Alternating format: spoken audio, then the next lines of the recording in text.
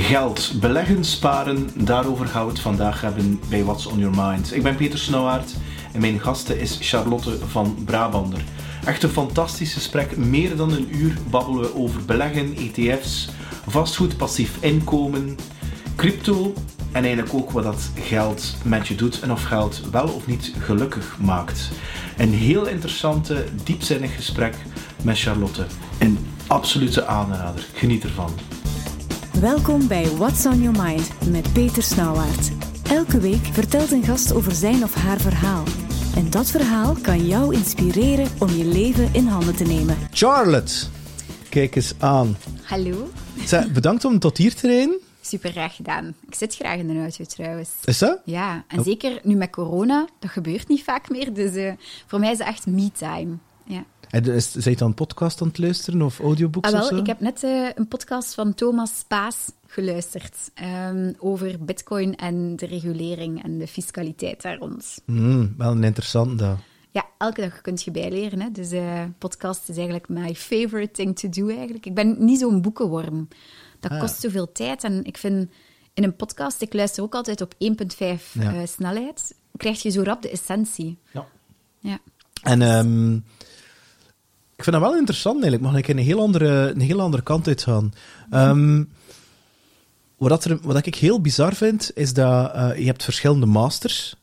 Je hebt verschillende diploma's, zal ik het maar zeggen. Mm-hmm. En er leeft zo ergens een conditionering, een overtuiging dat vanaf het moment dat je afgestudeerd bent, je hoeft niet meer te leren. Je moet niet meer bijstuderen. En als ik zo... Want ik kom nu net van een andere podcast, zodat ze mij gevraagd hebben, en ze vroegen me, wat is eigenlijk een advies dat je zou kunnen geven aan mensen, is van, kies voor educatie boven entertainment. Mm-hmm. Dus zorg dat je dingen leert, in plaats van hele dagen op Netflix te zitten kijken. Mm-hmm. Hoe is dat eigenlijk bij jou gekomen, dat je zegt van ja, ik ga investeren in mezelf, in die kennis in mezelf? Want ik bedoel, je hebt een deftige job, je hebt daarnaast ook een aardige bijverdienste met poker dat je speelt. Ik bedoel, je hebt nu je eigen zaak sinds een paar maanden, heb ik gezien. Ja. Mm-hmm. Je hustle, zou ik maar zeggen. Maar waar komt dat idee van voor in jezelf te investeren qua kennis? Is dat iets dat je recent hebt, of heb je dat eigenlijk al van het moment dat je afgestudeerd was, ben je altijd al leergierig geweest? Ja, ik herinner mij, ik had 2 masters ook, criminologie en bestuurskunde, en daarna wou ik iets doen in HR, en dan heb ik ook nog mij bijgeschoold, omdat ik wou gewoon meer leren over payroll, wat ik uiteindelijk vandaag de dag niet aan het doen ben trouwens. Maar ik ben altijd leergierig geweest, en dat komt vooral uit een fascinatie, denk ik. Ik ben rap gefascineerd door iets, en dan wil ik daar echt een deep dive in doen. Bijvoorbeeld nu ook met dat beleggen. Ja, ik besef ook door de hobby's die ik heb gehad, zijn de poker en ook gamen op een vrij hoog niveau, dat de oppervlakte makkelijk lijkt, maar vanaf dat je een deep dive doet, dat alles veel complexer wordt. Dus ik ben wel iemand die geneigd is om interessevelden te gaan zoeken die een gigantische diepgang hebben. En dan vind ik dat ook wel leuk om mij daar volledig in te verdiepen. En dat is nu ook aan het gebeuren met beleggen bijvoorbeeld. Ja. Ja, dat vind ik wel frappant. Als je dan kijkt, je werkt bij SD Works als HR. Klopt. Wat is de specialisatie dat je dat doet? Ik begeleid eigenlijk KMO's bij de opzet van een loonbeleid. Maar ik doe daar ook insights workshops. Ik ga met klanten... Insight workshops, met de kleuren? Ja, met de kleuren, inderdaad. Dus ik ben ook geaccrediteerd daarin. Welke kleuren heb je? Ik ben rood-geel. En alle twee, primair die twee kleuren? Ik heb de test 2 keer gedaan. De ene keer was ik rood-geel, de andere keer geel-rood dominant. Dus afhankelijk, denk ik. Ik denk nu wat meer geler dan vroeger. Ik probeer mijn rood heel veel te onderdrukken, want ik zeg het, ik zou alles beginnen doen zonder te denken. En ik ben een enorme doener. Ik spring op alles, ik zeg op alles ja. Ik ben ook degene die direct op innovatie zich stort en zo. Dat vooral. Ik vind het wel grappig, want ik ken ook geel, het dan eronder rood en groen tegelijkertijd. Ook dominant, hè. Ja. Dus, alhoewel dat veel mensen me als rood aanzien, maar ik word zenuwachtig als er geen beslissing wordt genomen. Als er meeting na meeting komt, en er wordt zo rond de pot gedraaid, ik zeg, beslis nu een keer, en dat gaan we wel zien. En execute. Mijn collega's worden soms zot van mij, want ik ben ook iemand die zegt van, oké, en nu concreet. Rustig, Charlotte. Ik zeg, ik heb echt vergaderitis. Ik kan er niet tegen dat vergaderingen te lang duren. Ik zit dan ook heel tijd met mijn been zo te wiebelen. Dus mensen worden zenuwachtig van mijn rode kant. En Dus, maar een heel boeiend model wel om te gaan gebruiken. Ik ben trouwens nu ook vanuit dat leren, ik ben mij aan het laten accrediteren voor Sacred Money Archetype coach te worden. Sacred Money Archetype coach. Ja, en dat is eigenlijk een model waarbij dat je ook...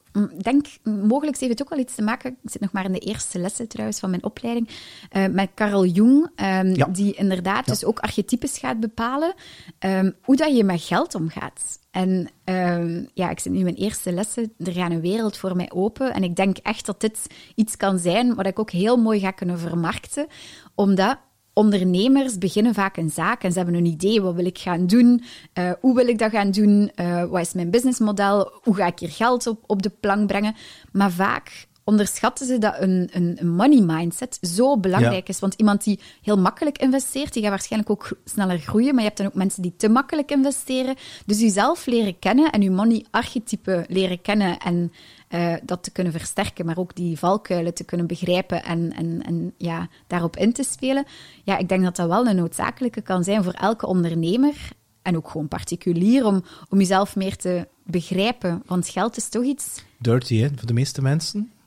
Ja, maar dat heeft ook te maken met uw archetypen. Hè? Dus sommige archetypes vinden het dirty. Ik zie dat bijvoorbeeld bij heel veel verkopers, die dan veel geld, wat is veel geld, en die hebben dan zo, die verkopen dan een product van €1.000. Ja. En vanaf het moment dat ze dan bijvoorbeeld een product van €10.000 of van €1.000.000 moeten verkopen, dat ze op een keer veel geld en die blokkeren zo. Mm-hmm. En non-verbaal sturen ze dat signaal uit naar de klant, prospect, met als gevolg dat er natuurlijk heel veel discounts wordt gegeven en al.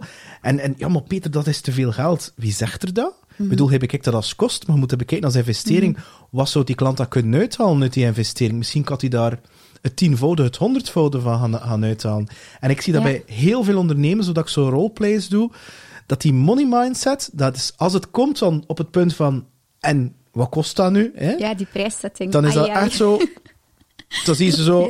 Ja, ik durf dat niet vragen. Ik durf me geen €1.500 vragen voor een 3-maand traject. Ik denk, ja, maar goed. Mm-hmm. Van wat komt dat eigenlijk? Dat men zo... Ja, zo slecht... dat ons aangeleerd is dat geld slecht is. Van waar dat komt. Ja, heb je daar een idee van? Ik weet dat eigenlijk ook niet. Ja, vaak. Ik heb er onlangs ook bij mijn boek aan het schrijven. Ik ben een boek aan het schrijven. Bij de tijd dat dit gepubliceerd wordt, zal mijn boek waarschijnlijk al in de standaard boekhandel in de FNAC liggen. Maar wanneer is het? 31 maart? 31 maart komt het uit. Het zal in maart zijn dat hieruit komt. Voilà, dus binnenkort dan bijna. Ideaal. Kom ik in de boekenwinkels te liggen met mijn FIRE-boek, waar ik het echt heb over geld. En het gaat niet enkel over, hoe kan je FIRE worden, of wat is dat nu FIRE? Maar het gaat ook over money mindset. Waarom wordt er zo weinig over geld gepraat? En dus ik heb heel veel research moeten doen naar waarom is geld zo'n vies woord. Dat hangt er vanaf welk money-archetype dat je bent. Er zijn inderdaad bepaalde types die inderdaad geld iets vies vinden. Of geld is voor slechte mensen. Of geld is iets voor luie mensen. Of is niet integer geld. Dus je hebt allemaal ideeën, overtuigingen, moneyblocks die je kunt hebben met geld. Maar ik heb bijvoorbeeld geld nooit vies gevonden. Maar ik merk wel heel... Komt dat van je ouders of zo? Of van... Nee, want mijn ouders die konden niet over geld praten. Ik denk dat ik de enigste in de familie ben die echt zo open over geld praat. En waardoor dat mijn familie soms ook zegt van Charlotte, zeg, geldwolfke, het is genoeg geweest. Hè. Is dat echt zo gezien als geldwolf? Ja, en dat is gewoon omdat ik heel beredeneerd met geld omga en daar ook graag over praat. En ik vind het gewoon een heel boeiend topic. Er zit heel veel achter. En ik denk dat dat iets is, vanaf dat ik eigenlijk vrij jong was, ben ik daar altijd al enorm door gefascineerd geweest. Dus de spelletjes. Vanaf je 2 jaar zat je al Monopoly te spelen met je briefjes? Rollercoaster Tycoon. En ik was niet zozeer geïnspireerd op het uitbouwen van de mooie pretparken, bij wijze van spreken, maar eerder achter dat monetization-principe achter elk pretpark. En ook bij de Sims bijvoorbeeld, als ik vroeger gamede, dat ging voor mij niet over die huizen. Nee, dat geld ophalen. Wat zijn hier nu slimme manieren om geld te verdienen? En ik herinner me nog als kind... Ja, ik heb het een tijdje heel goed gehad vroeger. We konden heel veel op vakantie gaan als kleine meisjes, mijn zus en ik. Maar dan hebben we het ook een tijdje iets moeilijker gehad, financieel. Dus we hebben het alle twee wel meegemaakt. En ik denk, vanuit die moeilijkere periode is mijn fascinatie rond geld nog groter geworden, omdat ik zoiets had van, ik wil later nooit iets tekort hebben. En ik herinner me nog dat ik als jong meisje in mijn agenda gewoon letterlijk op het einde van elke maand schreef, ik denk vanaf mijn 12 jaar dat ik dat deed, zoveel moet ik gespaard hebben. En ja, ik was daar eigenlijk heel hard op gefocust. En dus geld is voor sommige mensen iets vies, maar dat heeft te maken met je money-archetype. Hoe dat je naar geld kijkt. En dat is deels nature-nurture bepaald. Dus niet alleen puur genetisch. Maar ook op basis van wat je hebt meegemaakt in je jeugd. Omgeving, ja, klopt. Natuurlijk, als je ouders of een omgeving hebt die geld, hoe zou ik zeggen, of die tekort heeft, ga je altijd een bepaald scarcity money mindset hebben. Of dat die relatie met geld gewoon niet goed is. Met als gevolg, als je dan inderdaad ondernemer wordt, dat je ook niet durft geld vragen, omdat je bang bent ervan van te vragen. Terwijl het helemaal maar een stuk papier is, hè? Voilà, het is eigenlijk een energie dat je wisselt. Hè? Dat is het. Kijk, ik wil u dat geven in ruil voor de energie. Dus ik vind inderdaad prijszetting, ik vind dat ook iets super moeilijk. Hè? Zeker ook, ik heb nu ook online cursussen lopen. Mijn prijszetting daarbij was ook gewoon van, wat vind ik dat dit waard is voor de mens? Niet zozeer welke tijd heb ik daarin gestoken, want uiteraard, als je een passief inkomen genereert, dan kan je makkelijk gaan multiplyen en kan je inderdaad exponentieel gaan groeien, wat super interessant is. Dus ik heb niet gekeken naar welke tijd ik erin heb gestoken, ook al was dat best wel vrij veel. Maar door het inderdaad zo breed te kunnen brengen aan een publiek, heb ik vooral gekeken van welke waarde gaat het geven. En door mijn cursus te gaan kopen, gaan mensen zelf bijvoorbeeld leren beleggen, gaan ze gigantisch veel kosten uitsparen bij banken en dergelijke meer, waardoor ik inderdaad wel een bepaalde prijszetting kon doen. Dus ik vind het iets heel boeiends. En ik denk inderdaad niet alleen op het vlak van prijszetting, maar ook gewoon wanneer gaan mensen investeren? Hoe voelt u met geld? Zijt je iemand die dat makkelijk laat rollen of klampt je alles vast? Geeft je dat graag aan andere mensen? Ik denk dat dat gewoon belangrijk is om jezelf daarin te leren kennen als ondernemer, want je money-archetype gaat bepalen. Zijde jij iemand die je werknemers gratis cadeaus geeft en de skitripjes gaat betalen? Of zijde jij net iemand die heel achterdochtig gaat zijn en iedereen gaat controleren van, zijn ze hier wel aan het werken voor mijn geld? Ja. Dus door je valkuilen te leren kennen, gaat ook wel gewoon gelukkiger zijn. En dat is iets wat zo onderschat wordt. Er wordt te weinig over geld gepraat, maar het beheerst ons leven zodanig hard. Niet zonder geld, hè? We kunnen er niet zonder. En ik zou zelf stelliger durven stellen dat het de lengte van ons leven bepaalt, de kwaliteit van ons leven, hoe gelukkig dat we zijn. Dus ja, ik vind het wel belangrijk. Maar ik vind dat wel, nu heb je wel een heel leuk cliché aangehaald. Ja. Geld maakt gelukkig of geld maakt niet gelukkig. Hoe kijk jij daar naartoe? Ik ben ervan overtuigd dat geld gelukkig maakt, omdat uw kostbaarste goed is tijd. Iedereen heeft een bepaald aantal uren. Wat zie ik? Voordat we de podcast begonnen, zei je ook van ik wil dat mensen leven en niet moeten overleven. Ja. Als ik rond mij kijk, ik zie heel veel mensen in een job zitten die ze eigenlijk niet zo graag doen. Klopt. En dan heb ik iets van, waarom doe je dat? Om geld te hebben. Waarom? Om te kunnen overleven. Maar eigenlijk willen we vooral gewoon tijd. We willen geluk, puur geluk, komt vanuit het principe dat je zelf autonoom je dagen kan gaan indelen. Dat je zelf meer kan gaan bepalen, ik wil dit nu doen. Of ik kies voor deze job. Het is niet erg. Ik vind het super fijn om te werken, maar ik kies wel voor mijn job. En ik kies omdat ik dat echt heel wil. Bewust, hè? Heel bewust. En het is een job die ik graag wil doen. Dus ik denk, als je geld hebt, gaan mensen in de piramide van Maslow meer naar zelfontwikkeling kunnen gaan, als die basisbehoeften er zijn. Dus ik maakt geld gelukkig, ja, als uw basisvoorwaarden vervuld zijn en als je aan je zelfontwikkeling kunt werken. Maar er is wel een punt van genoeg. En dat punt van genoeg beschrijf ik ook in mijn boek, van hoe dat je dat kan gaan onderzoeken voor jezelf. Want als je meer zou hebben dan dat punt van genoeg, dan kan dat zelf eigenlijk omslaan in ongeluk en in stress. En ik merk dat zelf soms ook. Als ik te veel geld heb, dan maakt me dat zenuwachtig en op een bepaalde manier toch ook niet gelukkig. En ik denk dat dat ook een beetje te linken is, maar op een bepaalde manier, soms kunnen mensen ook te slim zijn. En te is nooit goed en te veel hebben is ook nooit goed. Nee. Daar probeer ik enerzijds met mijn boek, maar anderzijds ook met mijn kanaal Slim Sparen op Instagram, gewoon mensen te sensibiliseren van, ga echt bewust met geld om en ga een keer gaan nadenken van, wat heb je nodig om gelukkig te zijn? En ook vooral, ik zie mensen dingen kopen om dat geluk te gaan proberen. Ja, nu zijn we er. Zoeken, maar dat gaat niet helpen. Maar nu zijn we tot de essentie. Hè, is dat ik heb ook ooit door een bedrijf te verkopen, waar ik werkte, met opties en al van die toestanden. Ja, en dat was een multiplier van... Ik ga het nu niet uitspreken, maar goed. Maar het punt is wel... En ik heb dan een aantal VC's, dus investeerders, dan ook tegengekomen. En allemaal zeggen ze hetzelfde. Opeens komt er dan heel veel geld bij. Maar als je je slecht voelde, wanneer dat je gewoon wat geld hebt... En je hebt dan op een keer heel veel geld... Je blijft wel dezelfde persoon. Maar ik dacht letterlijk, door 20 gitaren te komen, dat ik me super gelukkig ging voelen. Ja. Terwijl dat ik eigenlijk... Als ik dan terugdenk naar mijn allereerste gitaar, dat ik een zomer heb moeten werken, met vakantiejobs te doen, die journey er naartoe, die een struggle, zou ik het maar noemen, die zoektocht, dat ook wel iets heeft. En dat voor mij had het niet over dat geld hebben, maar is de tocht er naartoe die een journey. En 2 is dat geluk heeft niks... Ja, geld heb je nodig om gelukkig te zijn, maar het echte geluk, dat ligt echt in jezelf. Dat ligt niet in een partner, dat ligt niet in die titel, dat ligt niet in die auto. Of in die bankcheck of whatever. Ja. En wat ik nu zie, want hoe jong ben je? 32. Ik ben 46 en ik zag dat gisteren op een YouTube-kanaal van Mark Tilbury. Ik weet niet of je die kent, die volgt. Nee. Dat is zo'n UK-multimiljonair en die legt alles uit over crypto en beleggen en ETF's en al. Super boeiend. En ook heel zijn levensstijl. Maar wat er heel speciaal is dat mensen kopen dingen dat ze niet nodig hebben om mensen te impressioneren dat ze niet eens leuk vinden. En ze kopen dan hele dure wagens voor op TikTok of Instagram. Ja. En dat vind ik zoiets... en hier heb je dat ook, in België. Vroeger, dat was mensen kochten dan een grotere auto of een zwembad, puur en alleen voor het ogen van de buur, om te kunnen tonen dat hij iets meer heeft. En ondertussen moeten ze keihard gaan werken om dat allemaal te kunnen betalen. En daar vergeten ze die tijd dat ze daar moeten voor inzetten. Die tijd zou hen net wel gelukkig maken. Ja, het is dat. Ik ken een aantal mensen die echt bakgeld verdienen in een normale corporate job.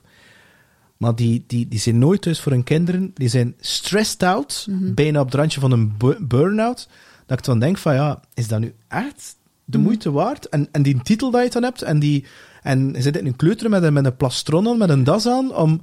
Is dat nu echt... Ik denk ook dat dat echt een keuze is. Ik vind dat er is ook iets verkeerd mee. Oké, inderdaad, als je je volop op je job smijt. Ik ben dat nu bijvoorbeeld echt ook zelf aan het doen, want ik ben enerzijds mijn fulltime job aan het combineren met dan slim besparen, dat pokeren, en dan eigenlijk heb ik nog wel wat side hustles, dan dat boek aan het schrijven. Dus het is eigenlijk ook echt too much op dit moment, maar dat is een bewuste keuze.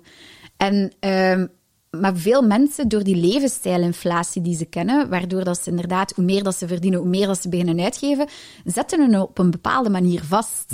Waardoor dat ze heel hun leven tot hun 67 gaan moeten blijven werken, tot met dat ze op hun pensioen komen en dan pas gaan beginnen kunnen genieten. Of als ze het onbewust doen, tenzij dat je echt een workaholic bent en je doet iets liever perfectly fine. En ik probeer gewoon mensen dichter bij hunzelf te brengen, want ik merk, iedereen zit zo in een rat race om maar de knoopjes en de eindjes aan elkaar te kunnen knopen, wat dat ook wel moeilijker en moeilijker wordt vandaag de dag. Het is gewoon zo, het leven wordt duurder en duurder. Maar door slim met je geld om te gaan en door even afstand ervan te nemen en jezelf te onderzoeken, maar ook gewoon je acties met geld op punt te zetten, door bijvoorbeeld te leren beleggen, ga je inderdaad een beter leven tegemoet. Ja. En dat inzicht, dat hebben veel mensen nog niet. Nee, want ik kan u een keer iets over mezelf vertellen. Dus wat krijg je dan als je op een keer geld, wat geld krijgt, staat op je bankrekening, en dan heb je een bankdirecteur die heel tijd zit op te bellen om te beleggen. Ja. En dan ben ik zo dom geweest om dat te doen. In 2008. Oké. Oei. Net voor de crash. Ja. Ja, ik heb ongeveer hetzelfde 2 jaar geleden meegemaakt. En dus die zei, dit en dat. En toen was ik als belegger een neutraal profiel. Ja. En toen zoveel later keek ik opnieuw naar de stand, ging ik opnieuw naar die bank voor wat dingen te beleggen, want ik wist van niet beter, ik was onbewust. En je werd dynamisch. En ik was hoog risico op een keer geworden. Ja, dus dat was dezelfde profiel en ik dacht van, er klopt er iets niet. En recent heb ik gewoon zelf leren beleggen en ik heb een heel deel ervan gehaald. En ik dacht van, maar sorry, jullie verdienen geld op mijn geld. Ik ga dat zelf gaan beleggen. En uiteraard, ja. Ik vind... ik wou dat ik dat vroeger wist. Ik wou dat ik op mijn 21ste een huis had gekocht. Nee? Ik wou dat ik effectief ook begon te beleggen in ETF's, et cetera, et cetera. En maar ik wist dat gewoon allemaal niet. Zelfs, ik kan economie studeren, daar heb ik dat niet geleerd, hoor. Exact. En daarvoor doe ik het, omdat ik zoals ik daarnet vertelde, ik was al vanaf kleins af aan met mijn sparen bezig. Oké, de rentes waren toen nog rond de 4%, dus dat was nog oké. Maar dan nog, ik kon het inderdaad veel beter in een ETF, in de S&P 500 gestoken hebben. Dan had ik nu misschien eigenlijk al niet meer moeten werken. Dus... En dat wil ik eigenlijk gewoon doen, mensen sensibiliseren. Hoe jonger mijn publiek, hoe beter. Daarom dat ik ook gekozen heb voor het Instagram-verhaal. Om mensen zo jong mogelijk te kunnen bereiken. En hoe jonger dat iemand mijn cursus koopt, hoe gelukkiger dat mij maakt. Omdat ik denk van, wauw, ja, die heeft echt een mooie beleggingshorizon. En het feit dat je het niet zelf leert... Ik ben ook naar de bank gegaan, bijvoorbeeld. Maar je laat daar zoveel procenten liggen. En dat is ook hoe dat de bank zijn geld verdient. Ja, het is dat. En het moment dat ik leerde dat dat de S&P 500, dat als je dat over 20 of 30 jaar bekijkt, dat ongeveer hetzelfde rendement heeft als een professionele trader, dacht ik van, hè? Ja, mijn visie op traden, ik behandel dat ook in mijn cursus, is onderschat dat niet. Dat is echt een fulltime job. Veel mensen willen... Je ziet de cursussen rond traden als championnen uit de grond poppen. Hè? Op Instagram, op YouTube. Keiveel traders verkopen hun cursussen, alsof dat heel makkelijk te leren is. Nu, ik zit zelf inderdaad in een omgeving waar ik wel met veel traders werk en spreek. En dat zijn mensen die 3-4 jaar echt hebben gepapertrade, die daar keiveel hebben tijd in gestoken. Dat is echt een volwaardige opleiding. En het blijft gewoon heel moeilijk, ook voor hen. Dus ik zou een beetje durven stellen dat misschien van de echte mensen die beginnen traden, misschien maar 5% succesvol is. En dat is nu met de natte vinger wel aangeduid, die 5%, maar ik denk dat dat niet veel meer of minder zal zijn. En dat wordt vaak onderschat. Dus eigenlijk is het veel beter om passief te beleggen, waardoor dat mensen ook vaak de indruk hebben van dat beleggen, dat gaat veel te complex zijn voor mij. Maar je moet niet traden. Nee, beter zelf dat je niet gaat traden en dat je inderdaad gewoon de basis leert en het dan gewoon passief zijn ding voor u laat doen.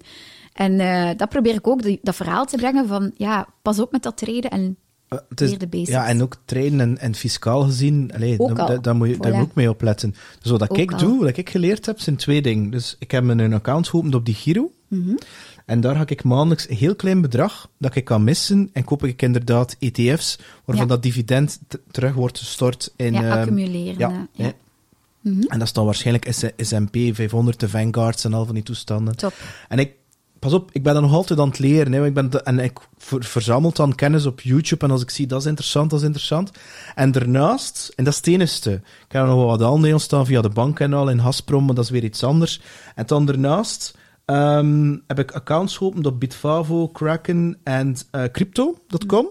En doe ik hetzelfde principe. Dus elke maand een heel klein stukje, zodanig dat ik die moet ik gaan zeggen, dat ik dat niet... De volatiliteit mee hebt in je aankopen. Want er is iets heel emotioneels, vind ik, als je gaat beginnen traden, is dat je verliest eigenlijk altijd. Dus stel je voor dat je investeert heel veel en het stijgt en je zegt, oké, nu ga ik mijn winsten pakken, ik verkoop, maar het stijgt nog, dan denk je, oh, fuck. Ik bedoel, mis er iets? Of het daalt van de eerste keer. En dan ben je ook emotioneel en wordt dat een heel... emotioneel fucked up verhaal, vind ik. En terwijl als je dat dan meer spreidt... DCA noemen ze dat. Ja, DCA inderdaad. Dollar cost averaging, gemiddeld eigenlijk aankopen.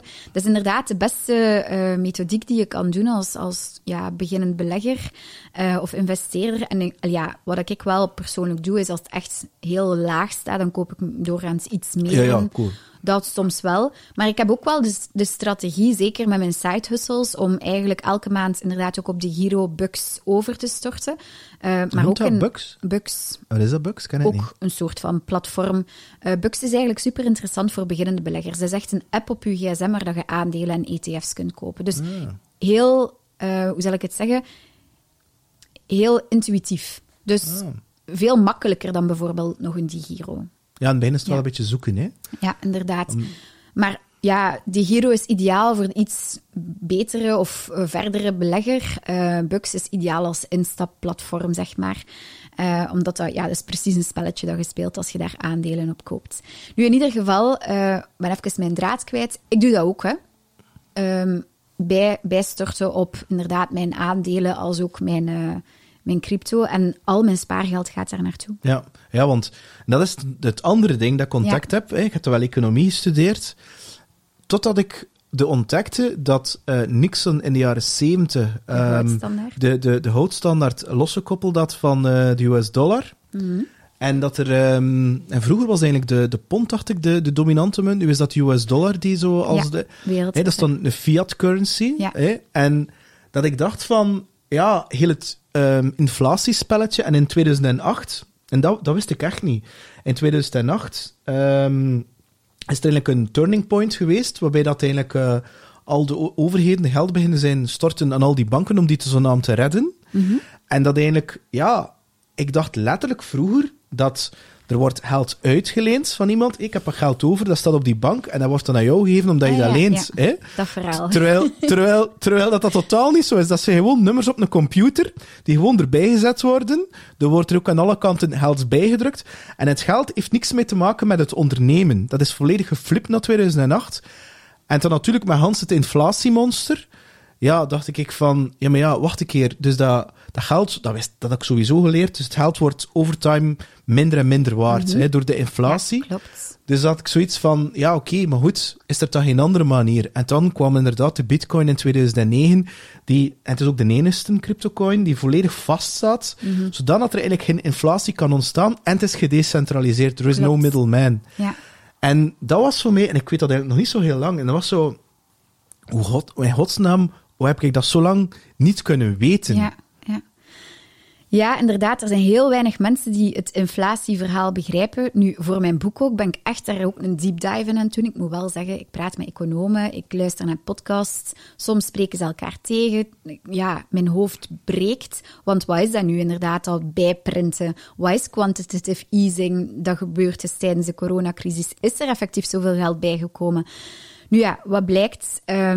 er is heel veel geld bij in de economie gekomen tijdens de coronacrisis, waardoor dat inflatie iets hoger ligt. Maar ze stellen nu eigenlijk, economen en centrale banken stellen nu eigenlijk van, eigenlijk heeft dat niet echt te maken met het feit dat er veel geld is bijgekomen, maar eerder, de inflatie, heeft niet te maken met dat er veel geld is bijgekomen, maar eerder met het gegeven dat we met supply chain problemen zitten. Dus centrale banken zeggen, die inflatie die zal wel weer naar de 2% gaan. 2% is eigenlijk het doel van elke centrale bank ongeveer, zowel de Fed als Europese centrale bank, om te behouden. En inflatie op zich is iets wat je zou kunnen zeggen van dat is slecht, maar langs de andere kant... Ik heb het over hyperinflatie. Ja, inderdaad, het is extreem natuurlijk. Hè. Hyperinflatie gaat als we over... ik weet niet exacte cijfers, maar... Ik heb het eigenlijk over het feit dat de purchase power zakt... Ja. Omdat dus de prijzen van de goederen stijgen zodanig veel dat de lonen niet meestijgen. Waarbij dat dus de aankoopkracht eigenlijk daalt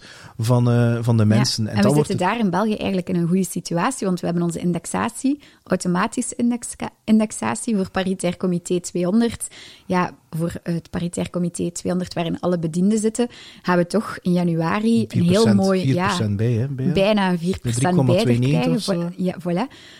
67 dacht ik, 3,7. Ja, ik weet het nu niet exact. Maar in ieder geval, ja, dat is toch een mooie brok dat we erbij krijgen. En in Nederland en onze buurlanden gebeurt dat niet zo automatisch. Dus eigenlijk zijn we daar in België wel nog vrij hard beschermd. Maar het klopt dus inderdaad dat de lonen en de koopkracht, ja, eigenlijk... De loonindexaties proberen inderdaad onze koopkracht gelijk te houden. En de inflatie wordt gemeten aan inderdaad een groep van goederen waarvan er gekeken wordt van ja, in welke mate stijgt die prijs hier. Maar ik luisterde onlangs ook naar een podcast die zei van eigenlijk voor die inflatie te meten, die officiële cijfers, wat dat daar niet in zit, is vastgoed. En waar zien we net eigenlijk dat er heel veel inflatie plaatsvindt? En dat onroerend goed. Ook in België? Ja. Ook in België? Wat bedoel je? Wat is er in België ook? Ik dacht dat de vastgoed, onroerend goed in België, dat qua schommeling, dat nog... dat gaat wel de lucht in en al, maar dat is niet zo... De prijzen zijn gigantisch gestegen in corona, hè, ja, dat is. Van vastgoed. Ik ben geen vastgoedexpert, maar ik dacht toch 8% of zo. Ja, maar al die cijfers, ik vind... Dat zijn uiteindelijk maar officiële cijfers. Ik merk gewoon, de prijzen voor te bouwen, voor nieuw te bouwen, zijn 20%.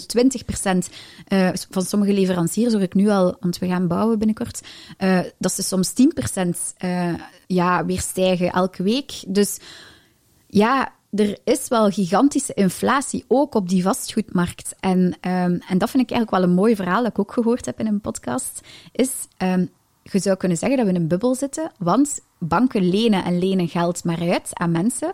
Nu, hoe gaat zo'n lening in zijn werk? Je vertelde het daarnet al. Een bank heeft niet dat geld dat jij daar gaat lenen ergens op zijn balans staan. Nee, een bank, onze banken, de BNP's, de ING's en de KBC's. Inderdaad, ik kan er niet zo spontaan veel op noemen. Ja, dat zijn geldscheppende instanties. En die kunnen dus eigenlijk, als wij een lening aangaan, gaan zij dus geld creëren. Zij geven eigenlijk ons dat op onze rekening, waardoor dat wij dingen kunnen creëren in de economie. En we leven eigenlijk in een type economie die gebaseerd is op schulden. Er zijn gigantisch veel schulden, zowel door particulieren aangegaan, vooral in de vastgoed. Zijn er heel veel particuliere schulden, maar ook ondernemingen maken schulden, de overheid maakt schulden, en dat heeft zo'n negatieve connotatie. Maar eigenlijk, als daar tegenover groei staat, is dat oké, want die schulden die worden toch afgelost. En eigenlijk zijn banken er wel om leningen te geven aan mensen die ze inschatten dat ze wel gaan kunnen terugbetalen. En als dat gebeurt, is dat oké, want ondertussen is er even meer geld in de economie geweest, er is meer bedrijvigheid geweest, er is meer tewerkstelling geweest, maar dat geld komt terug, dat wordt weer vernietigd trouwens. Het is niet dat de bank dat dan krijgt. Okay. Dus enkel de rentes die ze natuurlijk op een lening krijgen, dat zijn dan hun winsten, maar dat geld wordt gewoon weer vernietigd. Maar ondertussen is de economie wel gegroeid. Er is meer tewerkstelling geweest, zijn meer huizen op de markt, er zijn misschien nieuwe softwarepakketten ontwikkeld door ondernemingen die investeringen zijn aangegaan. Dus schuld staat tegenover groei. En dat is nu een beetje de vraag van, we zijn gigantisch veel schulden aan het creëren nu in corona, op overheid, particulier niveau, maar ook op ondernemingsniveau, staat er groei tegenover. En het is heel boeiend, maar het is super complex. En ik ben zeker geen expert, maar ik begin zo als leek wel me daarin te gaan verdiepen. En het is zo'n boeiende materie en dat probeer ik ook op mijn Slim Sparen meer en meer te gaan delen, dat mensen wat meer inzicht krijgen in, wat is dat nu? Maar in ieder geval, dus als je een huis gaat gaan kopen en je leent bij een bank, krijg je een bepaald bedrag op je rekening. En ze spreken soms dat er in de vastgoedmarkt een bubbel zit, omdat die schulden, wat gebeurt er? Je hebt je huis bijna afbetaald. Wat doe je? De volgende komt dat huis kopen, gaat een nog grotere lening aan. Wat wil zeggen dat er meer en meer leningen binnen het bankensysteem komen voor particulier vastgoed. Maar ja, bij de doorverkoop van huizen gaat dat vastgoed natuurlijk niet groeien, snap je? Dus dat creëert ook geen tewerkstelling als je gewoon huizen doorverkoopt, waardoor dat de schulden daar groter en groter worden, want er worden altijd maar grotere leningen aangegaan voor uiteindelijk hetzelfde huis, hè? Ja. Quasi hetzelfde huis. Dus dat is zo wel een beetje van, ja, sommige economen zeggen van, daar kunnen we mogelijk wel met een gevaar zitten, met een bubbel waar dat we ons zorgen om moeten maken, maar eigenlijk, en dat wordt vaak onderschat, de geldvoorraad, de rentes, de inflatie, dat blijft toch wel iets waar dat er toch wel vrij veel meer politieke invloed op kan gevoerd worden dan dat wij als doorsnee mensen zou wel zijn. Beseffen. De FED en de ECB, die trouwens gerund is door privépersonen, dat wist ik zelfs niet. Ik dacht dat government-owned was, maar dat is niet. Die kunnen dat samen met de politiek volledig gaan sturen. Nu, waar is het eigenlijk voor jou begonnen? Is dat bij zo'n Rich Dad, Poor Dad boek beginnen lezen over assets en liabilities? Nee, eigen ervaring. Ik heb dezelfde ervaring als u. Ik was ook bij de bank gegaan voor de coronacrisis. Ik had dan mijn instapkosten betaald. Ik ben nogal heel voorzichtig. Ik pak heel veel beredeneerde risico's, maar ik geef niet graag geld uit aan dingen die niet nodig zijn. Nee. Dus die kosten, dat vond ik al een lastige. Ja. De crisis brak aan, coronacrisis. Mijn aandelen kelderden toch wel makkelijk 30%. Ik had wel wat fondsen, die waren wel vrij stabiel. Maar dan nog, ik was eigenlijk ook van plan om een huis te kopen. En ik had dan iets gezien. En dan belde ik naar mijn bankadviseur en dan zei hij van, ja, oké, dan stappen we wel uit. Dan heb ik al mijn aandelen verkocht, of een grotendeel er toch van, in maart. Dus eigenlijk op de dip. En dan belde hij mij terug en zei van, ja, China biedt nu wel toch ook weer mooie kansen. Zou je nu je portefeuille daar allokeren? En dan dacht ik, ja, nee, ik ga het gewoon zelf doen, want ondertussen, ik ben sowieso een beetje vrij digital savvy. Ik spendeer ook heel veel tijd online, dus ik had al rap door dat ik eigenlijk gewoon ook op een DigiGiro en dergelijke veel goedkoper mijn ding kon gaan doen. Maar dan word je ook niet begeleid door een bankadviseur. Maar het ding is, en dat is een beetje een misopvatting, als je naar een bank gaat en je zegt, ik heb zoveel geld, dan gaan ze ook, en je zegt van, ik wil een paar aandelen kopen, dan zeggen ze ook van, doe maar. Kies maar zelf. Maar dan betaalde wel nog altijd die instapkosten, terwijl ik op mijn digitale platform, mijn DigiGiro, ik moest dan ook wel mijn eigen selectie doen, maar dan had ik mijn kosten niet. Maar ik had altijd het idee van, banken gaan je ondersteunen, gaan zeggen wat zijn goede investeringen, maar dat kreeg ik daar ook niet. Ik zat ook niet. Want alle dingen dat ze mij getoond hebben, en ik zei het dan, maar ik zeg het de verkeerde aandelen gekost. Ja, Peter, dat is het risico. Ik denk, Allee, serieus. Allee, bedoel, het is nu wel extreem veel risico, want het is allemaal weg, die banken. Ja, Peter, ja. En ik dacht zo, ja, sorry, maar... En ik ook, ik heb niks tegen die mensen. Dat waren heel sympathieke mensen. Ik voor leningen al van te krijgen. Die doen een job, hè, tuurlijk. Ja, het is dat. Maar je merkte ook dat geen specialisten waren. En dat ze nemen het erbij. En... Zij lezen ook de krant. En ik heb nu wel al geleerd dat de krant lezen toch niet hetgene is wat je moet doen als je wilt gaan investeren. Dat je beter zelf je research doet. En dat je beter echt naar minder...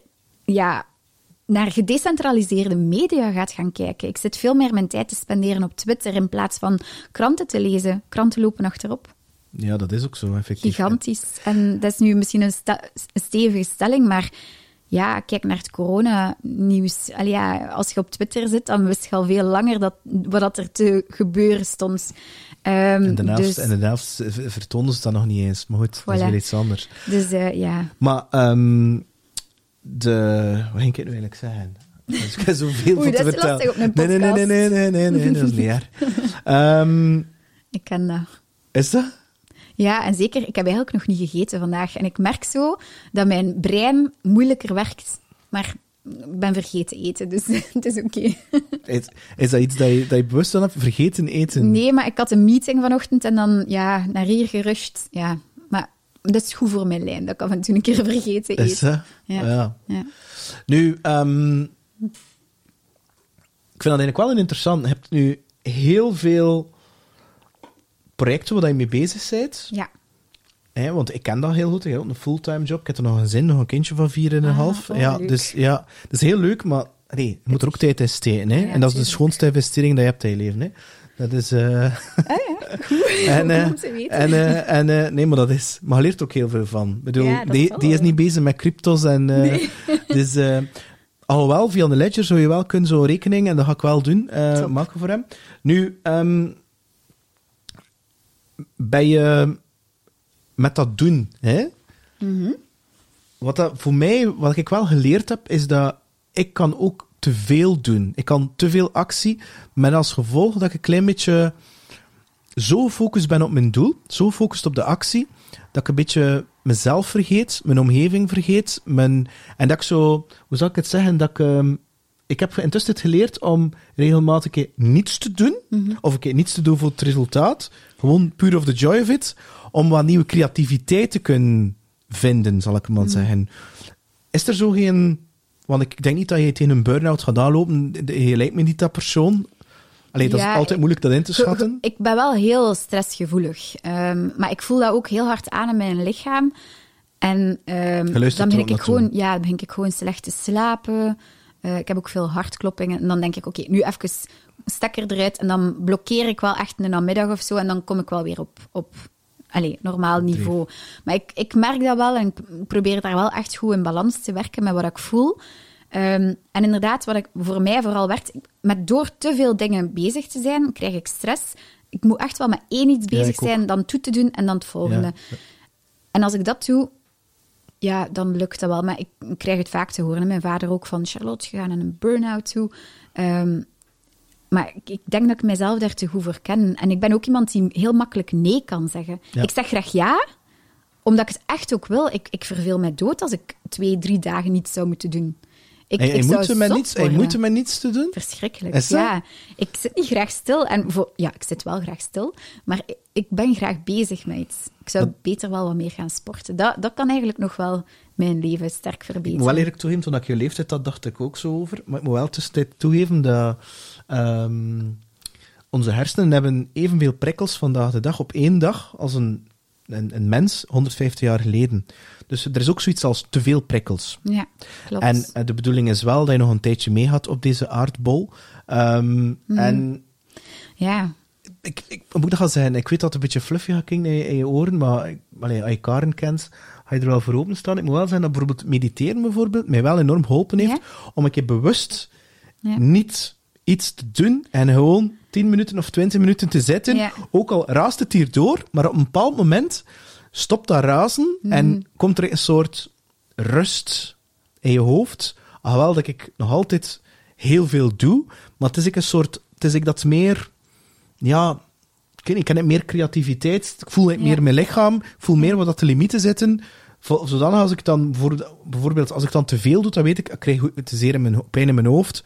Ik ben ook met te veel taken tegelijkertijd. Ik ben dan met WhatsApp, met een mail, met een Instagram DM aan het beantwoorden. Ja. Nog een post op Facebook of whatever. Nog wat mails. En alles door elkaar.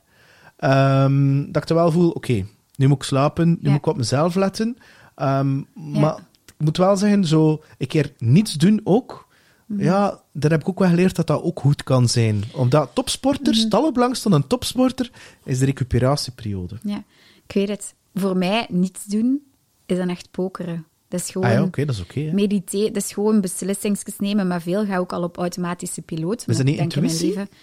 Ja, eigenlijk niet. Een goede pokerspeler zou zeggen, Charlotte, je moet bij elke hand keigoed nadenken. Maar ik speel ook wel heel veel op automatisme. Gewoon dat ik heb in mijn leven al zodanig veel handen gespeeld. En dat is mindfulness met 1 ding bezig zijn. Ja. Wat is dat nog? Gaan wandelen, brengt mij rust, Netflix kijken. Maar dan niet te zwaar Netflix, maar echt zo, gewoon. Ja, gewoon. Maar echt mediteren, Maar nu niet misschien, kan inderdaad iets zijn. Ik denk dat ik daar heel veel aan zou hebben. Want ik weet nog, 1,5 jaar geleden was ik met een vriendin van mij, Yoga Vibe Antwerp, die organiseert altijd zo van die yoga-retreats in het buitenland. En ik had toen net een gebroken relatie gehad. Dus ik was meegegaan op yoga-retreats. Maar ik brok energie. Ik zat daar in elke yogales rond mij te kijken, dat ze me echt elke keer bij de les moest roepen van Charlotte, je ogen toe. Dus, maar ik merkte wel, op het einde van die week was ik echt gewoon herboren. Ik voelde mij heel zen en echt oprecht heel gelukkig. Dus ik ben er wel van overtuigd dat ik daar meer tijd voor zou moeten maken. Maar je moet er ook klaar voor zijn. Bij mij doe dat ook maar 4 jaar. En toen ik jouw leeftijd had, was ik keihard bezig met die Sturm und Drang en die targets en die doelstellingen. Ja. Maar ik ben dat dan te ver gegaan. Op een bepaald moment waren die doelstellingen mijn identiteit. Ja. En daar zit dan het gevaar ook in. Ook in beleggen, dat je daar zodanig maniacaal in staat, maar dat is nog altijd niet wie dat je bent. Je hebt dat nodig, dat is het middel, maar dat is niet het doel. Nee, inderdaad. Ik voel me niet meer slecht als ik bijvoorbeeld op een dag min 6% ga met mijn aandelen. Of als crypto een dipje pakt van 20%, ik laat dat los. Dat kan ik wel al. Nu, mag ik er over crypto beginnen? Ja. Dat is oei. Nee. Ik ben benieuwd naar uw vragen. Wat ik gehoord heb, is met alles in investeren die een strategie te hebben. En ook een exit-strategie te hebben. En wat je dus doet, is je koopt bitcoins. Je doet het dan inderdaad elke maand. En dan ook een stuk Ethereum, omdat ze verwachten dat Ethereum zelfs bitcoin gaat voorbij steken. Maar ik heb tegelijkertijd ook al gehoord dat er met Ethereum wel het een en het ander aan de hand is. Dat er wel andere altcoins Ethereum zouden kunnen overnemen. Want Bitcoin zelf is de Bitcoin. De Ethereum is vooral voor contracting die gebruikt wordt. Dat is eigenlijk de wereldcomputer waar je op kan bouwen. Ja. Die zelfs al in bepaalde landen gebruikt wordt om een huis te kunnen kopen, dacht ik zelfs, Ethereum. Je kunt eigenlijk een decentralized finance, dus er zijn eigenlijk protocollen die in smart contracts zitten op onder andere Ethereum, maar je hebt nog andere layer ones waarop er kan gebouwd worden, kan je eigenlijk al alles terugvinden. Ja. Nu, maar begin bij het begin. Ja. Stel je nu voor dat je begint met crypto. Ik bedoel, waar start je dan? Start je dan inderdaad in jouw ogen ook met de bitcoin en ethereums te komen? Of ga je direct Dogecoins beginnen kopen? Nee, ja, en daar zie ik ik krijg zoveel DM's van mensen die vragen van, Charlotte, wat moet ik kopen? Ja. Ik zeg, nee, je moet eerst en vooral je eigen research doen. Ja. Als je Bitcoin niet snapt, als je iets niet snapt en je wilt toch investeren in crypto, doe het dan inderdaad in een Bitcoin of een Ethereum, die eigenlijk al heel lange tijd bewezen value hebben geboden. Maar wees er wel van bewust dat de prijs heel volatiel kan zijn. En dat is iets... Vlamingen kijken naar de prijsactie van Bitcoin als iets heel volatiel, maar ze vergeten wat erachter zit. Bitcoin is een technologie, is een stroming die heel veel mogelijkheden kan bieden. Ethereum ook. Bitcoin is eigenlijk de grootste coin op blockchain-technologie gebouwd. Maar elke coin die er is, heeft zijn eigen functionaliteit. Ik benader elke coin op de markt als een klein techbedrijf die aandelen verkoopt. Dus de coins zijn dan zogezegd de aandelen van die kleine techbedrijven. En daar moet je ook je research naar doen. Het is niet de bedoeling dat je dingen gaat gaan kopiëren omdat een Elon Musk over iets tweet. Ja. Nee, je moet kijken naar het potentieel van een coin. Je moet kijken naar, is dat een integer team die deze coin heeft ontwikkeld? Ja. Is dat wel gedecentraliseerd? Want dat vind ik eigenlijk nu net ook het sterke aan crypto, dat het losstaat van macht. Heel vaak. Bitcoin is daar het mooiste voordeel van. Want niemand weet wie dat is, hè? Ze weet zelfs niet of dat één persoon of meerdere... Ja, de ontwikkelaar. Maar dan nog, het zit zodanig verspreid aan de technologie van Bitcoin kan ook niets veranderd worden als er geen consensus is. Ja. Consensus over alle gebruik... dus, al de verschillende miners, hè? Het is inderdaad. En dat is net het mooie, dat gedecentraliseerde verhaal. En dat zien we eigenlijk in heel weinig dingen nog terug. Kijk naar ons eigen politiek stelsel. Dat is zogezegd democratie. Maar ik zie meer politiekers aan de macht die niet rechtstreeks verkozen zijn dan mensen die waar dat ik wel op heb kunnen stemmen. Dus voor alle duidelijkheid, dat vind ik eigenlijk zo'n mooie value aan blockchain en crypto daarin, dat inderdaad gedecentraliseerd is. En al die projecten die er zijn, al die coins, sommige zijn daar gedecentraliseerd, sommige, echt waar, 90% van de market cap is in handen van de creators. Daar in zo'n project wil je ook niet zitten. En dan moet je ook kijken van die coins, hebben die een use case? Hebben die een nut? Hoe sterk is dat netwerk? Is dat al gedeployed geweest? Is dat al een keer gekraakt geweest, bij wijze van spreken? Dus er zijn heel veel dingen waar je rekening mee moet houden als je investeert in crypto. Dus als je het eenvoudig en veilig wilt houden, denk ik inderdaad dat het beter is om gewoon een beetje gespreid Bitcoin te beginnen aankopen of Ethereum, die toch wel de twee veiligste, denk ik, investeringen zijn. Nu, veilig... Ik heb ook geen glazen bol. Ik zou ook niet mensen aanbevelen om daar hun hele kapitaal in te gaan steken.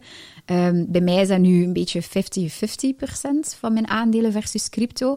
Gewoon, maar ik ben zelf ook begonnen met 10% crypto. Dus gewoon veel sneller gestegen dan traditional financiële producten. Nu, wat ik recent ontdekt heb, want ik ben er nog niet, ik ben daar al mee bezig. Ik zei het, vind je dat dan eigenlijk goed om eigenlijk op één platform te kopen, of koop je het dan op meerdere platforms? Ja, dat is een goede vraag.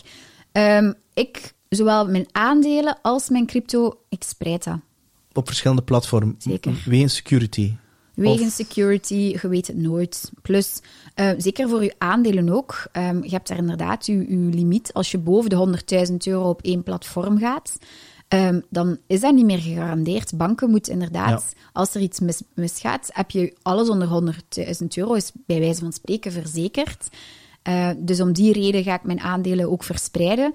Nog niet dat ik aan alles op €100.000 sta, maar ja, ik voorzie wel op elk platform een bepaalde groei en ik wil niet moeten zitten verschuiven na een tijd. Dus ik heb wel de keuze gemaakt om verschillende platformen te gaan gebruiken. Ook voor mijn mindset. Want op één platform heb ik bijvoorbeeld de Facebook, de Apple, Amazon, de grote 5 staan. Dat zijn aankopen die ik heb gedaan voor echt lange termijn. Dat zijn iets meer value-aandelen die ik denk ik de komende 10 jaar niet direct ga verkopen. Op een ander platform heb ik misschien iets meer... korte termijn. Niet zozeer korte, maar middellange termijn, met hogere risk-reward. Waarom? Omdat als ik weet dat een beurs aan het crashen is, dan weet ik dat de beta van mijn aandelen, dus de volatiliteit van mijn aandelen op een bepaald platform veel hoger zal liggen dan op een ander. Dus als ik geen zin heb om die volatiliteit te zien, dan kijk ik ook niet naar een bepaald platform. Ja. Want dat geeft u toch alleen maar stress. Dus investeer altijd op de lange termijn. Maar ik probeer wel gewoon voor mijn eigen mindset, want psychologie op de beurs is zo iets dat onderschat wordt. Ik denk de grootste fouten die ik al gemaakt heb, zijn psychologische fouten, die mij echt wel best veel leergeld hebben gekost.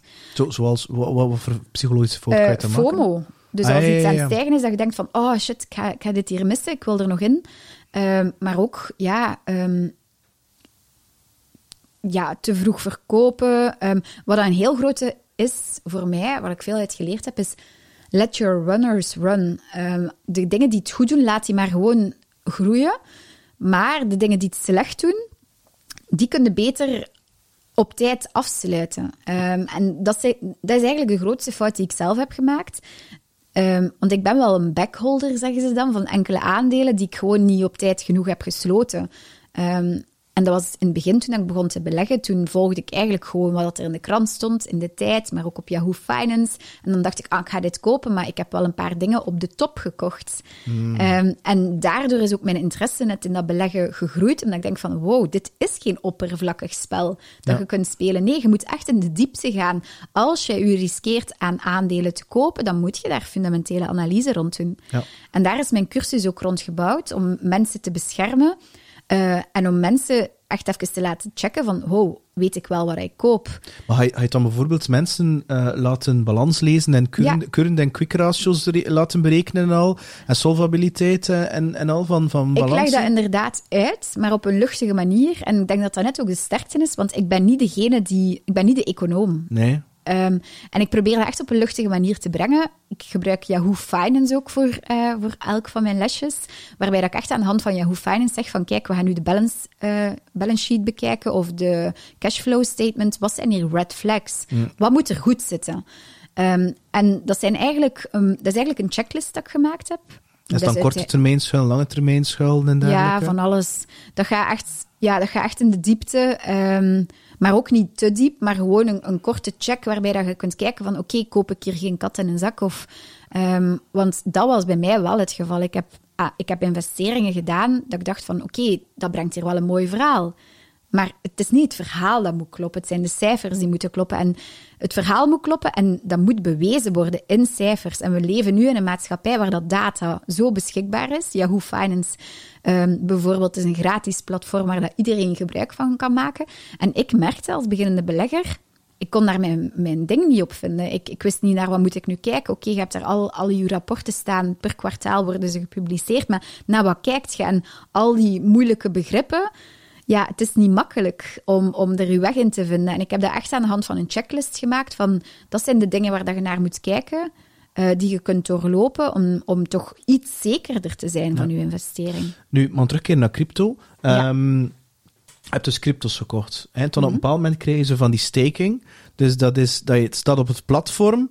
En omdat ze op het platform blijven staan, krijg je daar een bepaalde vergoeding voor. Zoals bij crypto, CRO. Ja, bijvoorbeeld. Heb jij jouw crypto's, heb jij die op een hardware ledger laten staan? Of, Nee, ik ben niet aan het steken eigenlijk. Ik buy and hold. Ah, oké. Ja, mijn vriend daarentegen die doet dat wel wat meer. Die is daar ook professioneel mee bezig.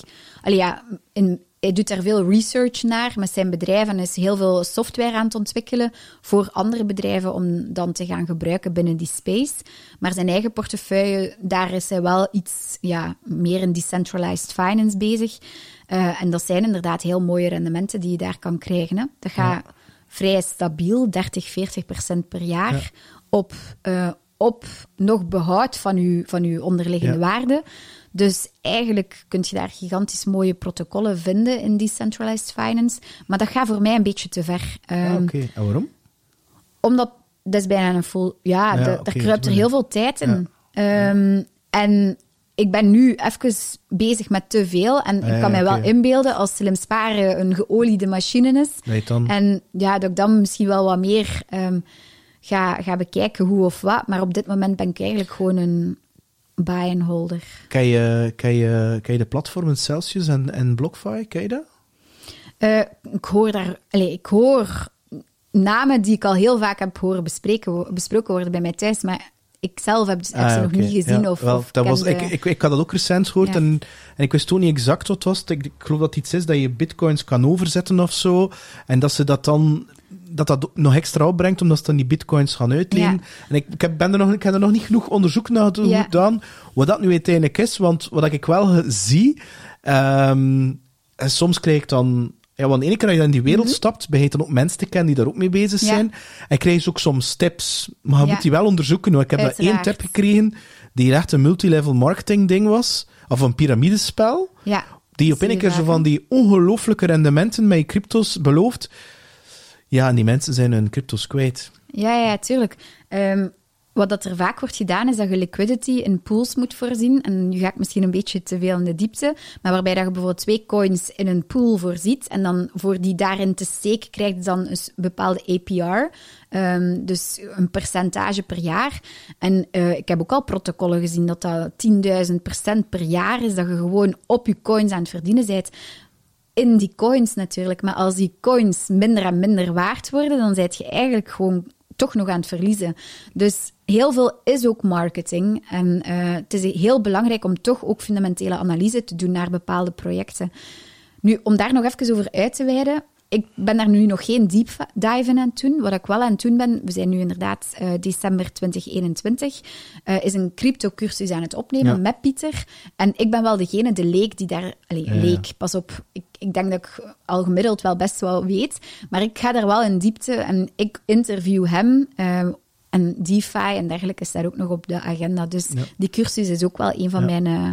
dingen die ik verkoop. Dat is zo want de basis kan je wel vinden, maar het is dan als het dieper wordt en al. Want ik ken zelfs mensen die toegang hebben, die als er een nieuwe coin gaat uitkomen... Als eerste. Ja.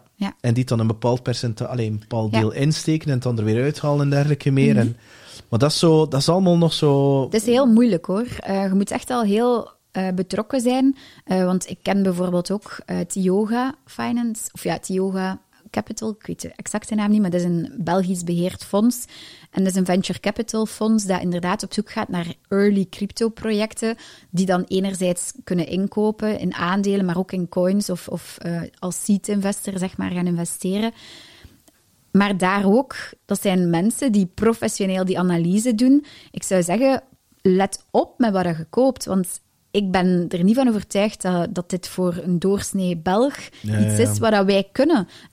Ik zeg het, ik zit er dagelijks in. Ik hoor niet anders, maar ik ga zelf ook nog geen analyses gaan doen van cryptomunten. Dus ik hou het liever safe. Crypto op zich is al zeer volatiel, hè? Ja, dat is. Dus als je dan daarbij nog een keer andere dingen gaat doen, dan moet je dat doen met het idee van oké, ik kan alles kwijt zijn. Heb je een Visa debitcard van crypto? Nee. Nee, ik ken die besteld. Ik ken zo'n vriend die dat gedaan heeft. En, ik heb het nog niet, maar ja. En die had eigenlijk met de winsten van zijn altcoins, van omzet in bitcoins, gaat zo eigenlijk reizen en allerlei eten betalen. En, het ding is dan moet je verkopen. En ik wil eigenlijk niet verkopen. Ja. Dus ik heb geen exit-strategie op dit moment.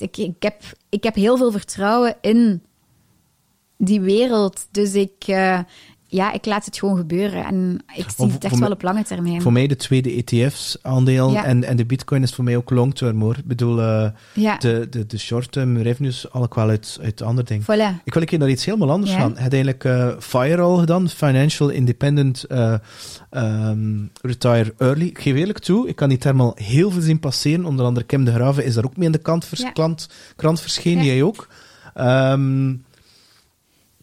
Is dat jouw bedoeling, om zo op je 50ste binnen te zijn? Nee, binnen zijn we wel natuurlijk. Of op je 40ste, maar gaat toch wel nog blijven werken?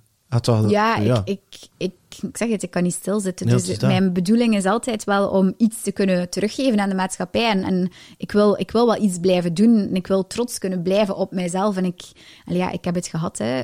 De studentenjaren waar ik de hele tijd zat te gamen, daar wil ik niet meer terug naartoe. Maar, en waarom niet? Ja, omdat ik heb een nut nodig. Is dat zingeving die je wilt geven aan je leven? Ja, en ik merk dat ik dat wel nodig heb. Om gelukkig te kunnen zijn. Ik merk dat ik dat echt nodig heb. En dat is eigenlijk, mijn geluk is eigenlijk nog nooit zo hoog geweest als sinds ik Slim Sparen heb opgericht. Omdat ik echt het gevoel heb dat ik iets aan het creëren ben, dat ik aan het teruggeven ben. Ja. Ook al krijg ik er iets voor in return, maar ik heb het gevoel dat ik zoveel energie kan geven aan iedereen. En ik word daar gewoon oprecht gelukkig van. Ik vind dat nu zo mooi dat je dat zegt, want bij mij is dat exact hetzelfde. Ja. Heel de podcast en al de dingen die er rondhangen. Ik heb net hetzelfde, alsof je een creatieve ei hebt die in jezelf zit, gevuld met energie. Ja. En je geeft dat aan mensen die op dat moment die skill niet hebben. En zij kunnen daar iets mee doen. En je ziet die groeien. Ja, je ziet die top. groeien. En dat is, vind ik... Ja, ik vind dat de max. Exact. Ik word er zelf emotioneel van mensen die gewoon berichten sturen van Charlotte, ik heb mijn eerste investering gedaan, of ik heb voor mijn zoontje dit gedaan. En dan denk ik, oh cool, weet je, die gaat waarschijnlijk een beter leven hebben. Meer tijd hebben, want tijd maakt een beter leven. En ja, ik wil zelf gewoon meer tijd. Ik wil wel binnen zijn binnen dit 10 jaar. Ja. Dat wel. Maar ik ben ook gigantisch hard aan het werken, voor alle duidelijkheid. En slim aan het investeren. Nu... Daarvoor heb je passief inkomen nodig, waarbij dat je het uurtje dat je presteert en de revenue die er aan gekoppeld is, dat doorgeknipt wordt. Hè. Maar dat kan het proces versnellen, maar dat is niet altijd nodig. Het kan. Maar als je bijvoorbeeld maar 1 job hebt en that's it, en je gaat daar slim mee om en je kunt toch nog iets langs de kant zetten, dan kun je ook fire worden. En hoe zou je dat dan doen? Zou je dat dan gewoon door slim te investeren, bedoel je? Ja, door in ETF's en in Bitcoin? Exact. Dus de eerste stap die je moet zetten is gewoon stoppen met te denken dat met te sparen word je alleen maar armer op een bepaalde manier. Ja. Armer is nu veel gezegd, maar... Je had toch wel 6 maanden cash bij moest er iets gebeuren? Ja. Of ga je tot waar had jij aan? De FSMA zegt altijd van tussen de 3 en 6 maanden, maar alles hangt er een beetje vanaf van je levensstijl. Hè. Zijt jij een jong chickie die nog bij de mama en papa woont en weet jij dat mama en papa er altijd gaan zijn voor u? Ja, maar ik had er toch vanuit dat je niet zo'n persoon bent die naar Saint-Tropez de fles champagne en een of andere... Ik geloof niet, zo zien we het toch niet uit? Zeker niet. Ik kan... Pas op, ik kan ervan genieten als het gebeurt. Ja, okay. Maar mijn maag keert... Want ik ben echt wel ook een heel bewust money-type. Ik ben enerzijds de alchemist die heel graag beredeneerde risico's neemt. Maar ik ben anderzijds ook de innerlijke bankier die voor mij echt... elke investering moet kloppen. Ja, dus wat ik bijvoorbeeld ook... Mijn kleren... Ik koop nooit dure kleren. Ik draag mijn kleren ook altijd heel lang. Maar ik koop wel investeringen. Ja. Bijvoorbeeld, ik heb nu een ring laten maken. En ja, dat is ook wel voor mij een prijselijk grapje. Maar ik weet wel, dat is een ring die... 20, 30, 40 jaar. Ja, voilà. En ik begin door ook meer minimalistischer te gaan leven. Sinds 2018 begin ik ook wel meer de waarde van duurzaam in te zien. Ja. En ik heb nu op vandaag heel veel broljuwelen. Ik wil dat gaan vervangen met dingen die mij wel waarde brengen. Ja, wel, ik vind het interessant dat je dat zegt. Ik ken dat is nu al sinds een jaar of zo, 1,5 jaar. Door de podcast leer je, zoals hij zegt, op social media. De Instagram was voor mij zo'n beetje een speeltuin. Ja. Maar ik heb daar heel veel interessante mensen leren kennen. Omdat ik er ook op Instagram echt alles kan zeggen wat ik goesting heb. Als het over verkoop, marketing, entrepreneurship, persoonlijke groei, dat is spiritualiteit. Het kan allemaal. Op LinkedIn hou ik dat wat beperkter. Maar ben ik ook in contact gekomen met minimalisme. Ja. En ik vind dat echt fantastisch maar mijn vrouw wordt daar wel kwaad van, want er stond langs een zak in mijn auto met kledij. En waarom ga je die en die pul en die vest? Maar ik zei, ik draag die niet meer. Ik draag die al langer niet meer dan een jaar. Ik voel me er niet goed in.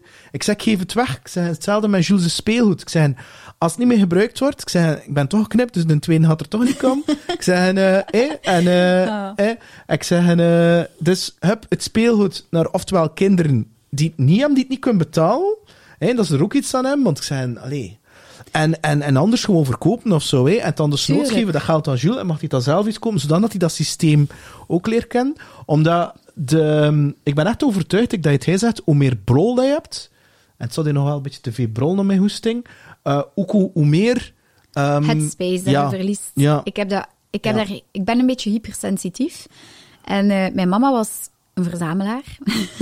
Je zei altijd een jager of een verzamelaar. Hè? Mijn mama was een verzamelaar, dus ons huis, ook kunstenaar, dus super creatief, maar ons huis staat vol met kunst en dit. Ik vind daar geen rust. En sinds dat ik minimalistischer ben gaan leven, ik ben gewoon ook gelukkiger. Ik koop enkel dingen die mij waarde brengen. En daarover gaat mijn boek ook, hè, van waar komt dat? Vroeger ging ik gaan shoppen. Ik ging elke dag naar de winkel en ik had elke dag wel een zakje van de Zara of whatever mee. En ik kwam thuis, ik wist niet eens wat er in mijn koffer lag. Klopt.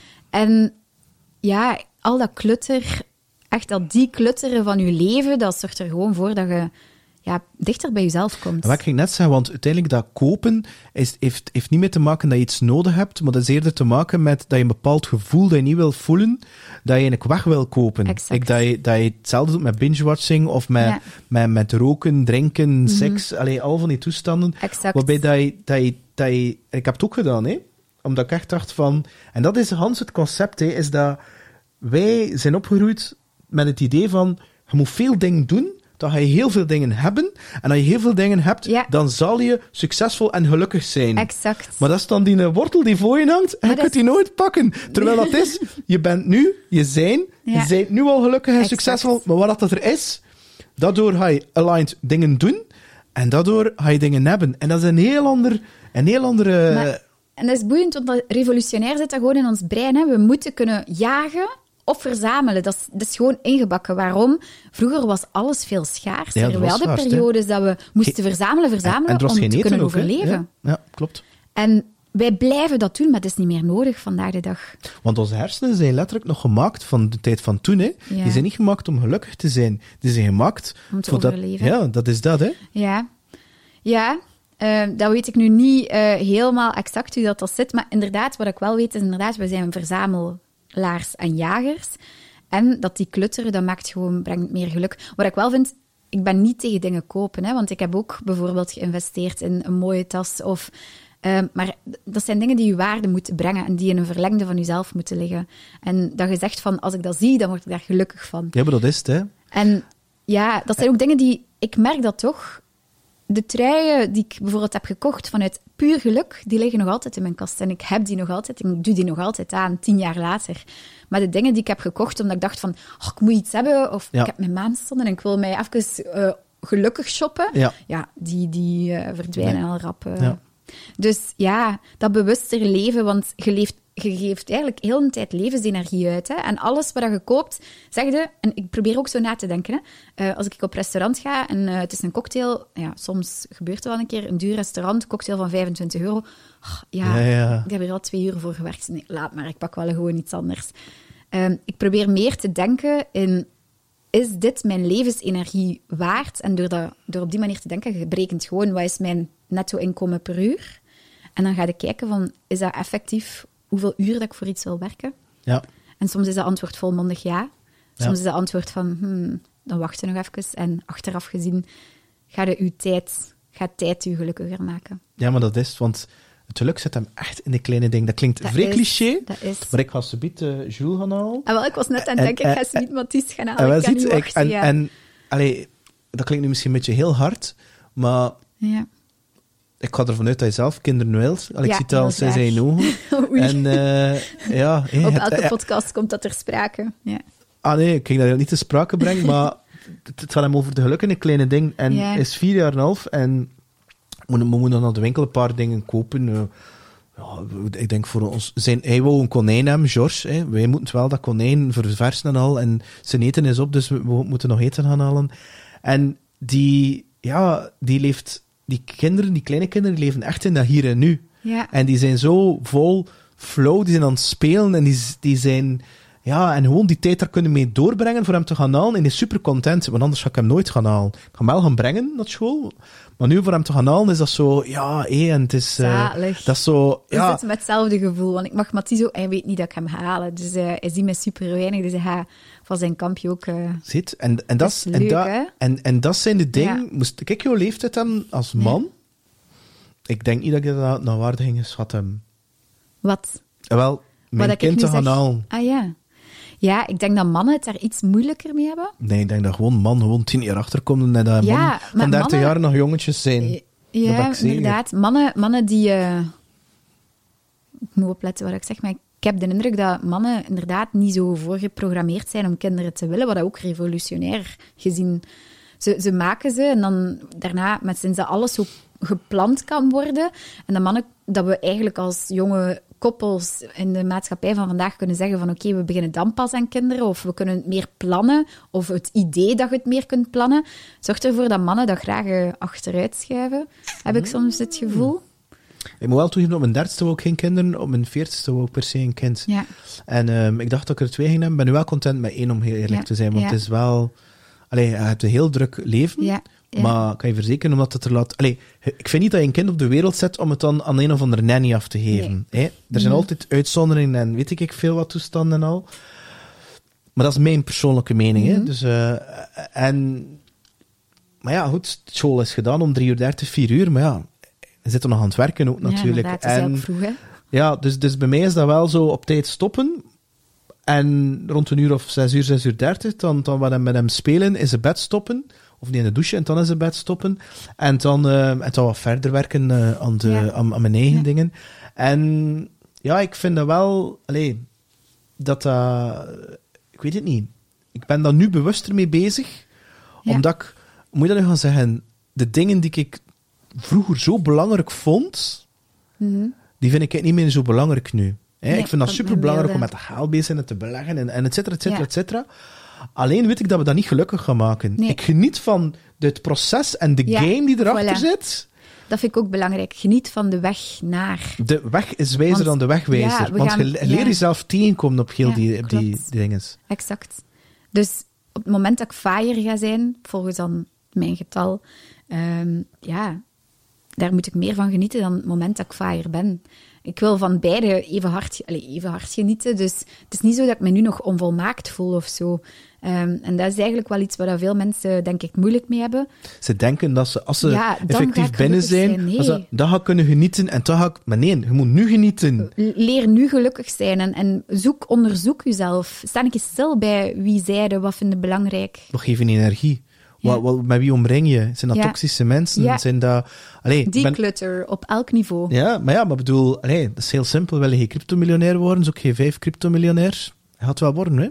Je gaat die habits overnemen, die mindset overnemen, Sowieso. levensstijl overnemen. Ja, dat geloof ik ook. En en alsjeblieft, koopt geen brol voor mensen te imponeren. Dan denk ik, oh my god, waar zijn we mee bezig? Want dat is een gat dat je blijft vullen, dat je... Ik heb nog een laatste vraag. Je was bezig over passief inkomen. Dus passief inkomen, wat betekent dat eigenlijk voor jou? Is dat dan het letterlijk de crypto-investering, de ETF's die gewoon rendement creëren, terwijl je aan het slapen bent? Ja. Of is dat een cursus creëren, die online zetten, die laten verkopen ook? Hoe kijk je daar naartoe? Passief inkomen is al het inkomen dat je krijgt zonder dat je tijd moet inruilen voor geld.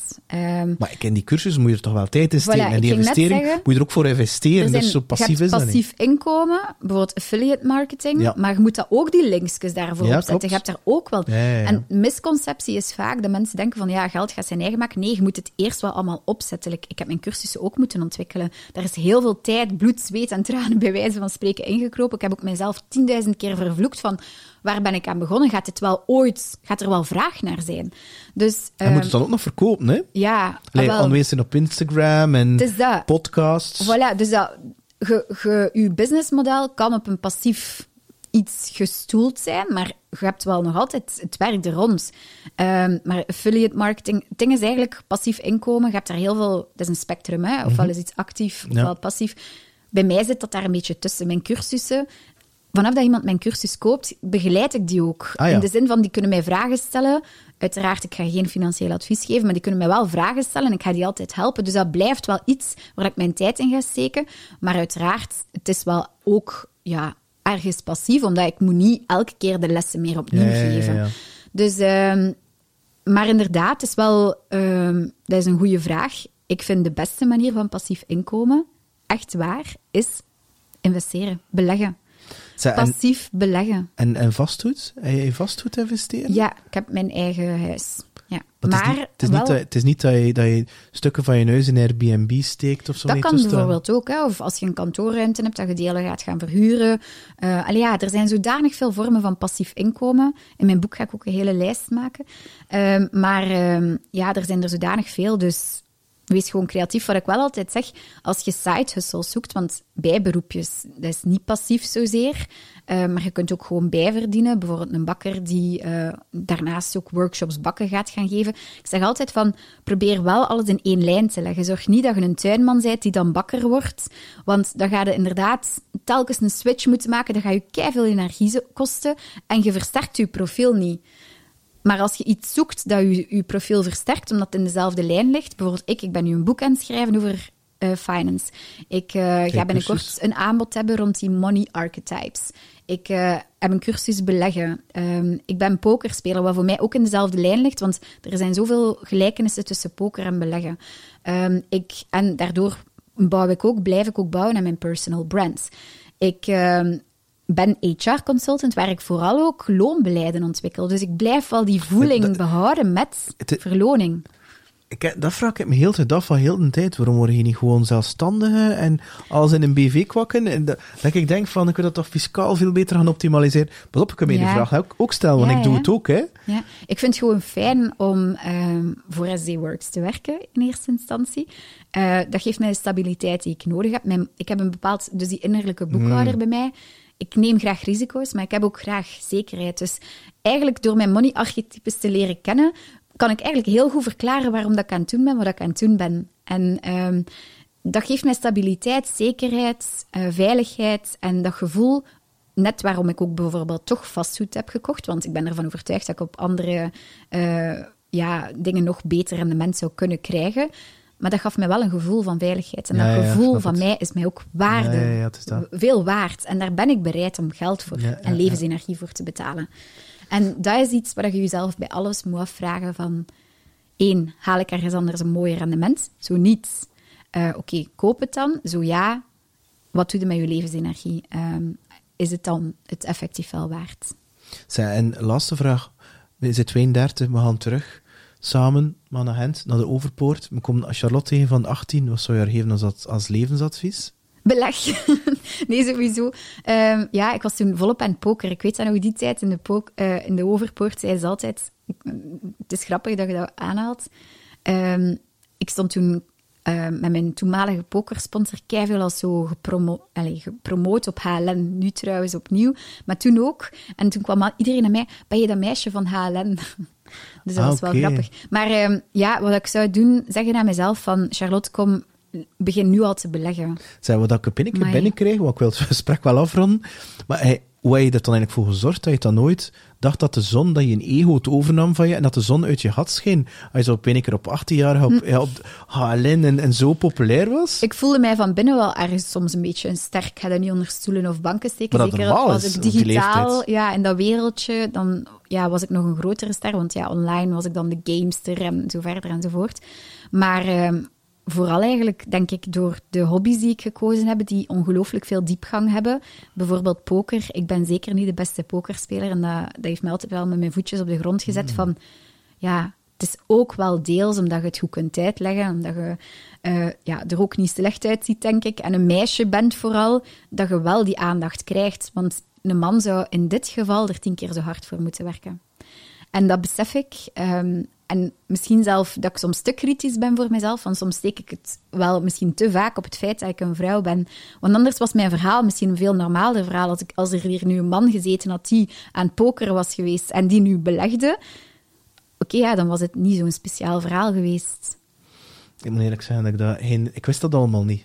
Ik ben het 2 minuten voor dat je hier toe kwam, heb ik dat ontdekt. Ik wist het eigenlijk totaal niet en voor mij maakt dat er niet uit. Ik geef wel toe dat ik wel bewust meer mannen dan vrouwen vragen op de podcast. Dat wel. Dat is in het begin had ik, omdat in de IT zijn dat vooral mannen, dus vroeg mensen dat ik dat kende. Toen kreeg ik dat commentaar op. Ik had zoiets van, wacht maar.